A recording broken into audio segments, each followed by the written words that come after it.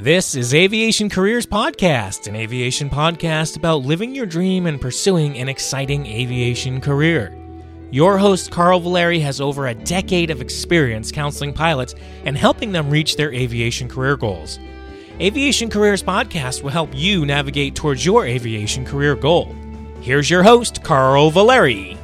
Welcome to Aviation Careers Podcast Episode 2, Seniority, Age 65 and the Pending Pilot Shortage, Interview with a Professional Flight Simulator Instructor, and a product recommendation to enhance your flying career. Welcome to Aviation Careers Podcast, a podcast about achieving your aviation career goals. By listening to this podcast, I hope you will better define your dream so you can start living your dream. For some, you might be listening to this podcast because you've always wanted to know what it's like to be an airline pilot. Others might want to pursue a part-time career in aviation as a mechanic or flight instructor. Still others are trying to decide whether an aviation career is for them. Whatever your reason for listening, welcome. In today's episode, we're going to discuss seniority, what it means and how it impacts everyone involved in aviation, the age 65 rule, and why it's affecting the pending pilot shortage, and what you should be reading if you plan to fly jets or more complex aircraft. And most importantly, I have an interview today and a guest, Angie Terrell. Angie is a former airline captain and has changed her career path recently, become a professional simulator instructor. Welcome, Angie. Thanks, Carl. You know, your story is so terrific, and, you know, we were talking offline before. You really have had an incredible journey. Maybe you could tell us a little bit about how you got started into this whole flying business. Sure, absolutely. I always wanted to be a pilot when I was a little girl, but it was cost prohibitive at that time to do flying instruction for my parents. So I decided I wanted to join the military and have them train me how to fly. So I enrolled in ROTC at Penn State University, and I thought that that would be my career path, getting to flying via the military. Unfortunately, about 2 months into it, I broke my leg while at Penn State, and the recovery that ensued forced me to drop out of the ROTC and instead get a degree in microbiology. So I did research and development, clinical lab work, pretty much everything that you can do with microbiology for the next 10 years. And I decided after taking a discovery flight in Dallas, Texas, that flying was really where my passion was. So I told my boss at the time I was going to be quitting and I was going to be going to flight school. She laughed and she thought I was joking. And I said, no, I'm serious. Is why? And she, well, I didn't realize that women flew.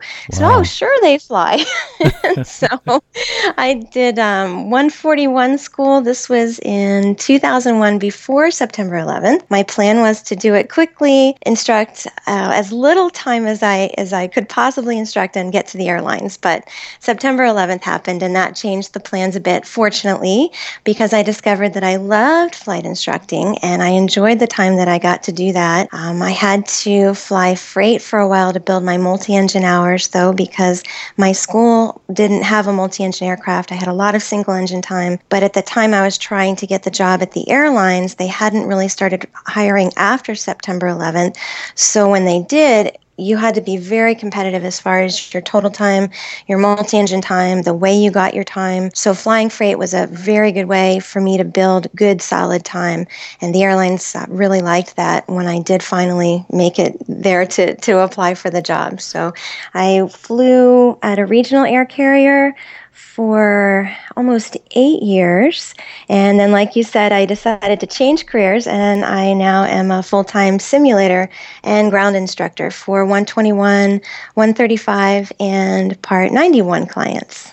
It's incredible that the path you've taken there. You've jumped off, but you've immediately gotten into something else that seems like you really enjoy. Now, going back to what you said about the multi-engine time, it's important to build multi-time, I guess, to get into the airlines. What type of plane were you flying? I was flying Barons, Bonanzas, and Cessna 401s, 402s. I started off in the Bonanza, and you had to prove yourself in the single engine before they would let you fly the twin engine. So once I proved myself in the single engine Bonanza, I started flying Barons and, again, Cessna 401s and 402s. Oh, cool. I had no idea. I didn't realize you did freight, because there's a lot of folks, I guess, that might be interested in doing freight. There's many different levels of that. Usually, you said you were trying to build time flying freight, but there's also other people that do that as a full-time career. And so I assume that if you can maybe explain to our listeners why that's a stepping stone, what you did as compared to what other people do with FedEx and United. Right, absolutely. I used it as a stepping stone. They're light twin-engine airplanes that I flew canceled checks. I also flew car parts from South Texas up to Michigan, and we also did charter flights in those light twins. So like I said, I used it as a stepping stone to gain my multi-engine time.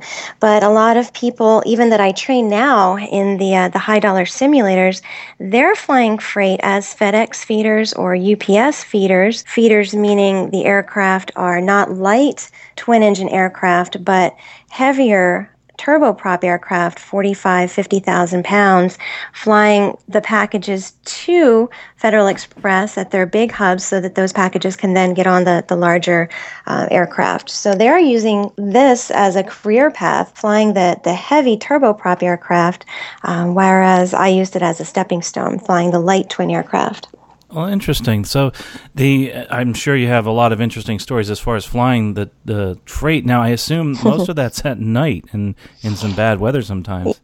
It was, but I'll tell you what, that was probably the best flying that I've ever done, and that made me not only a conservative pilot, because I did make some bad choices during the year or so that I flew freight. I made some choices that, looking back now, knowing what I know, I probably would not have made. Not only did it make me a conservative pilot, it made me a really skilled stick and rudder pilot, because there was no co-pilot. It was only me.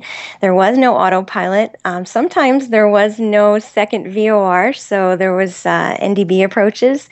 And like you said, I was flying at night. I would fly from 8 p.m. to 8 a.m. I would load the freight myself, 12 to 1,500 pounds of freight. I would make 5 to 7 legs per night, and it was all me. So that's probably one of the aspects of my aviation career that I'm most proud of, because it was so challenging, but I did get to be such a skilled stick and rudder pilot, and like I said, more conservative than I ever would have been had I not gone that way, because I learned through hard knocks what I shouldn't do. So do you think that helped you when you moved on to the airlines? Oh, absolutely. They were very impressed with the time that I built as a freight pilot. I did 135 freight flying, which there's all different types of freight flying. Mine was 135. They really thought that was time well spent, rather than just renting a plane and flying to get a hamburger in a twin-engine airplane. This was hardcore flying. This is the challenging flying, and they respected that. And I definitely got some kudos and definitely got some nods when I did go to the airline because of that. Well, before we talk about the airline and the simulator instructing, I want to touch on something you said before. Your employer, when you were in another field, was talking about how she didn't realize that women flew airplanes. What's interesting is there's a low percentage of females actually in flying, although it is growing, and that's great. What would you tell, say, a female that's just getting into aviation? Should you tell them about how they can get started, and also the challenges they might encounter possibly, because there's a few folks out there, and there's not very many women, although it's growing? I would tell any female wanting to get started in this profession, do not let anyone dissuade you. Do your research. Make sure you know exactly what you're getting into. It's not all glamorous, and it's not all airline flying. There's a whole myriad of types of flying that you can choose from. So definitely research it. Once you do decide to make the plunge and get into this profession, don't look back. Don't let anyone tell you that you can't do it, because you can. And don't let anyone tell you, especially you can't do it because you're a girl, because you definitely can. And in fact, being a female in aviation has helped me. My female qualities, the ability to multitask as a female, it comes in handy as a pilot. So it's a wonderful profession, and females are actually given, again, kudos and a head nod when they are in the profession, and people do see you in the terminals walking around. They do see you at the FBOs. I've had so many people shake my hand, tell me thank you. I've never seen a female pilot before. Thank you for doing this for yourself, and thank you for doing this for women. And man, I'll tell you, that's the best feeling in the world. Of course, that's not why I did it, but gosh, to get that feedback from people I don't even know, man, that's pretty incredible. That's really cool. Is there any organizations that you've gotten involved with too, possibly for female aviators or anything like that? Did you ever get involved in any of those? Women in Aviation is a wonderful organization, as are the 99s. Just very supportive, not only of females in aviation, but in aviation in general. They have lots of scholarships available, lots of activities, and it's a good way to bond with fellow aviators who happen to be female and share a lot of the same experiences as you. Cool. That sounds awesome. And we've been big promoters of women in aviation, women of aviation, and the magazines there. There's a lot of resources, like you said, and a lot of scholarships available. So you got over quite a few hurdles there. Now you moved on to the airlines. How did you like that? What were your favorite things about flying for the airlines? Oh, I love all the people that I got to meet. I flew with a new crew every week, and because it's so standard in airlines, that's not a big deal. You can interchange crews and have it be the same successful mission because you are trained to be so standard. So I got to fly with a new crew every week. I got to see new cities. I got to experience the people in those cities, the sights in those cities, and the training that I received at the airlines was just top notch. So I'm very grateful for that. Well, it sounds like you had a good time there too, but you decided to go on to becoming a simulator instructor, and that's really interesting. There was something about the airlines I wanted to ask you, and what we're going to discuss a little bit here is seniority, because I find that's a tough thing to explain to people, and people especially that are not in this industry and want to learn about getting into this industry. Seniority, I always tell people that seniority isn't just one or two things, it's everything. It's when you get to the airline, you start at a number, and then the only way you move up is that if somebody leaves, from the airline, and the only way you will actually move into other equipment is if the airline grows or people ahead of you leave. How would you explain seniority to somebody? I think that's a pretty good way to explain it. It is just if you imagine your life as an airline pilot as a solar system, seniority is the sun. It is everything to you. It's your quality of life. It's your progression as far as your professional goals. The more senior you become, the better your quality of life. As far as home life, being home more, not having to commute from your home to your base, which may be in a different city, a different state, a different country, given your situation. Seniority allows you to progress from, in the airlines, first officer sitting in the right seat, the co-pilot, to captain sitting in the left seat, the boss. And that progression not only boosts your paycheck, but it also boosts your credibility or your marketability to other airlines or to other corporations if you choose to go that route. So it's really everything. Yeah, it sure is. And what's interesting is that plays into this pending pilot shortage. In the airline industry, there's always going to be a pending pilot shortage because people get hired, and it seems like they get hired in droves, and then all of a sudden it stops because then there's a recession or something happens. There's something that people also don't realize is that you can't fly for the airlines after age 65. And that age 65 rule is really going to impact quite a few airlines. I know I was looking at some statistics about with United and Delta that they're going to lose quite a few pilots, almost half their pilots just in the next, I think they said 8 or 9 years. That age 65 rule is that also plays into that seniority. So here you are, you can look at this list. You're working for an airline, and you look up and you see who's younger than you above you, and that's as far as you're going to go. I mean, what's your take on age 65? Is that kind of similar, or can you maybe explain it? I agree, and I think depending on where you have been in the last few years, age 65 has been a difficult challenge for you because The previous retirement age was age 60, and a lot of us, not only in the airlines, but in corporate flying that wanted to get into the airlines or that wanted to get into corporate flying for a different company or what have you, almost banked on those gentlemen and ladies retiring at age 60. And therefore, you kind of map your career progression based on that. So when they didn't, and there's a 5-year almost buildup of extra pilots that hadn't been anticipated to leave, and now they're not, again, that affected all of our seniority. We became stagnant because there was no movement because of those people staying in the industry. But now with them getting out of the industry, there's going to be a big problem in the other direction because there was all of that stagnation and there was all of that discontentment among a lot of pilots. I think a lot of folks did not get into aviation because they didn't want to find themselves in that same situation. Because we don't have a lot of pilots to pull from, now that these folks that are age 65 are retiring, seniority, you're going to be moving with lightning speed up the seniority chain, but there will be nobody behind you to fill the void that you left. I think this is a fantastic time to get into aviation because of that. Right. And it's interesting what you said, the filling the void behind you. You know, I was looking at some numbers, and you look at all the regional pilots. All the people that are retiring at the majors, they could suck up every regional pilot in the next 10 years. But where are all those regional pilots going to come from?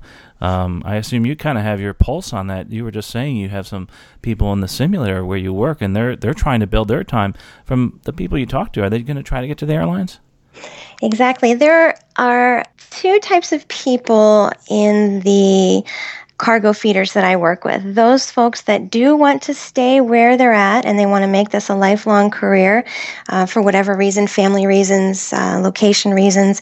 A lot of the folks, though, are using this to build good time. And I'm saying that in quotation marks because, once again, flying these heavier turboprops, flying as a feeder for a large freight carrier is really good time. It requires crew coordination. It requires system knowledge because this is a little bit more complex of an aircraft. And so, yes, absolutely.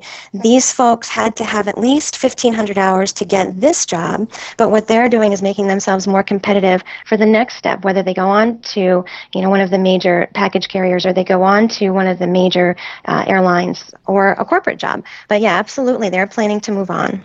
Cool.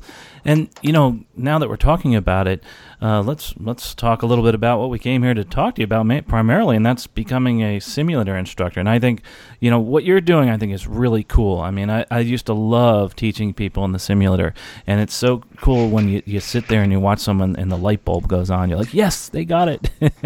That's exactly what I say about why I love to teach. And especially at this level, these are accomplished pilots that are just new to the airplanes that I'm teaching them. So to see someone that already has a firm grasp on aviation knowledge, rewarding to watch their light bulb go on. What's it like to be an instructor, like a simulator instructor? What's your day like?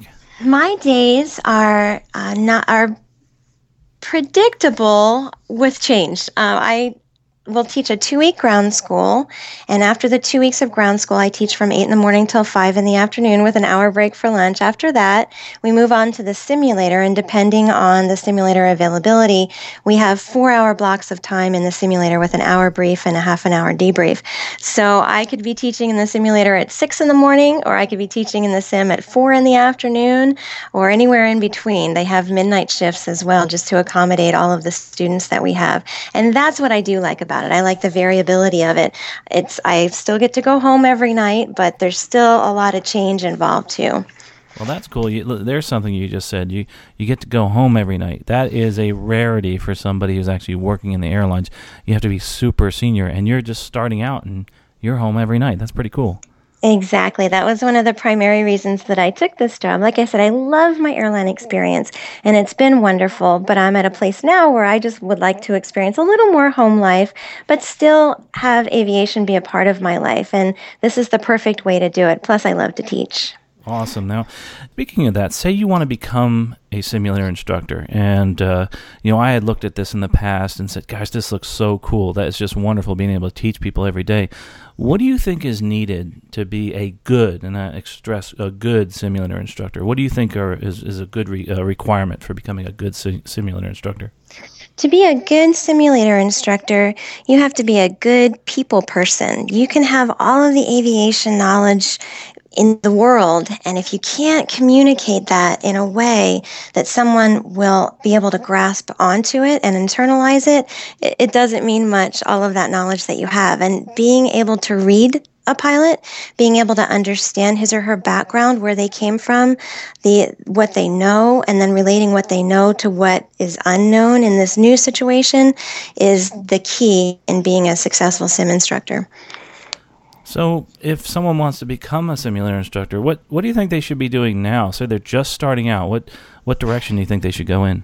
What the company that I work for looks for is a varied background in aviation. I have Part 91 experience. I have Part 141 experience. I have freight experience, airline experience. The more varied your background, the more marketable you'll be as a simulator instructor. And they're looking for experience so that you can relate to these pilots that aren't first just starting out.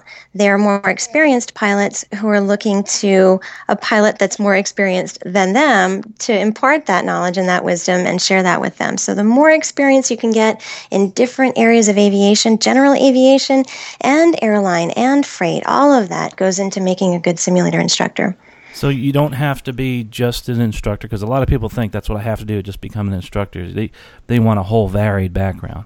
Exactly. My instructor background was critical in knowing how to instruct people, but that I would say is maybe 10% of what they looked for in me as a simulator instructor. It's your overall aviation background and your overall aviation experience. If someone got into this whole simulator instructing, what kind of career progression is there? What can they look towards? Is there new equipment? Can they move?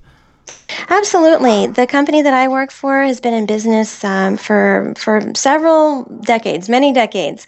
And we have simulator centers not only in the U.S., but throughout the world. And they encourage you, if you do want to find another place that fits better for you within the company, they encourage you to apply to other centers overseas, other centers here in the U.S. They encourage you to learn new aircraft. So if you don't want to stay on the one that you're comfortable with, that you know now, they want you to branch out. They want you to learn more and to be able to teach more. If you choose to go on to a different type of progression within a company such as mine, you don't have to continue to be an instructor.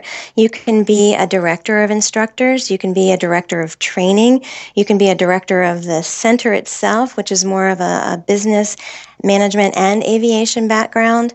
Or you can go into different areas of curriculum development within the center. That's interesting. So it's not just instructing. You can do other things. You can do any type of management. The thing that you just talked about, simulators. Now, I think this is something we didn't tell people. What exactly is the simulator you're working on? I know I have a PC simulator at home, and what does yours look like? These simulators are oftentimes more expensive than the actual aircraft themselves. Wow. They are created with top-notch visuals. In fact, I flew to New York in the simulator the other day, and I was sightseeing around the Statue of Liberty and around downtown New York because the visuals are so phenomenal. You actually feel like you're there. The screen wraps around you, so you have the entire experience, not only visually, but with the elements as well. You can hear it rain. You can see it snow. You can feel the bumps on the runway. So these simulators are $20, $30, $40, $50 million simulators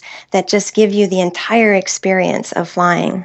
Oh, cool. That must be awesome. I know I've been in a few of them, of course, at work, and they're pretty neat. Some are even better than others. I mean, you can see all around you, and you can see some incredible details. I'd love to see the one you have. That'd be cool. It is fun, and you're welcome to come visit anytime. You can fly it. I might take you up on that. Absolutely. Just don't embarrass me. Okay, fair enough. If I crash, don't tell anybody. Okay. That's the other beauty. If you crash, well, shoot, you just Control-Alt-Delete and start over again. Awesome. Exactly. Hey, the people that want to get into this, do you know what kind of job prospects there are for simulator instructors? Any ideas? I do. There are quite a few jobs available for simulator instructors. And again, the age 65 rule and the seniority and the way things are about to start moving in aviation, a lot of folks that have been sim instructors for quite some time are thinking about getting back into actual real airplane flying, which leaves sim instructor spots open. So there's a lot of turnover. These folks either want to go back to the airlines or go to the airlines or go back to corporate flying. So it's something that you're not locked in, and there's a lot of flux, there's a lot of change, just like in the airline industry. Cool. So now that 65, that doesn't apply to you, though, in the simulator, right? It does not. We have quite a few instructors that are over 65. They've retired, and they've decided they are not quite ready to get out of it yet. They want to still be involved. In fact, we have an 82-year-old instructor who is an ex-Delta captain. Wow. And he's still probably teaching. one of the best ones we have. Awesome. I'm sure he's got a lot of knowledge to impart to people. Oh, he's amazing, yeah. Now, the simulators, now these are big simulators. They're really cool centers, and the pay is actually really good from some of the minimum research I've done beforehand, starting off. And it's not like the airlines where you start super duper duper low. You can actually make a living. Exactly, you can.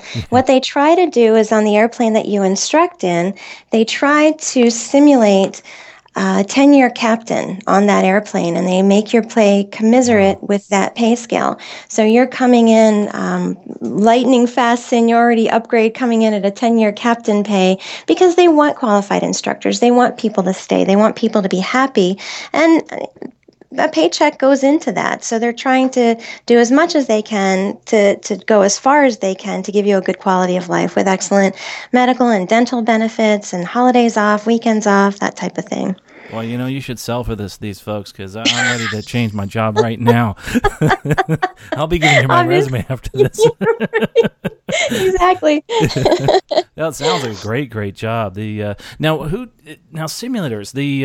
I've heard of a couple of them. There's like one called Pan Am, I think it is, in SimCom and Flight Safety. Are there any other big employers out there? Do you know the names of some of them?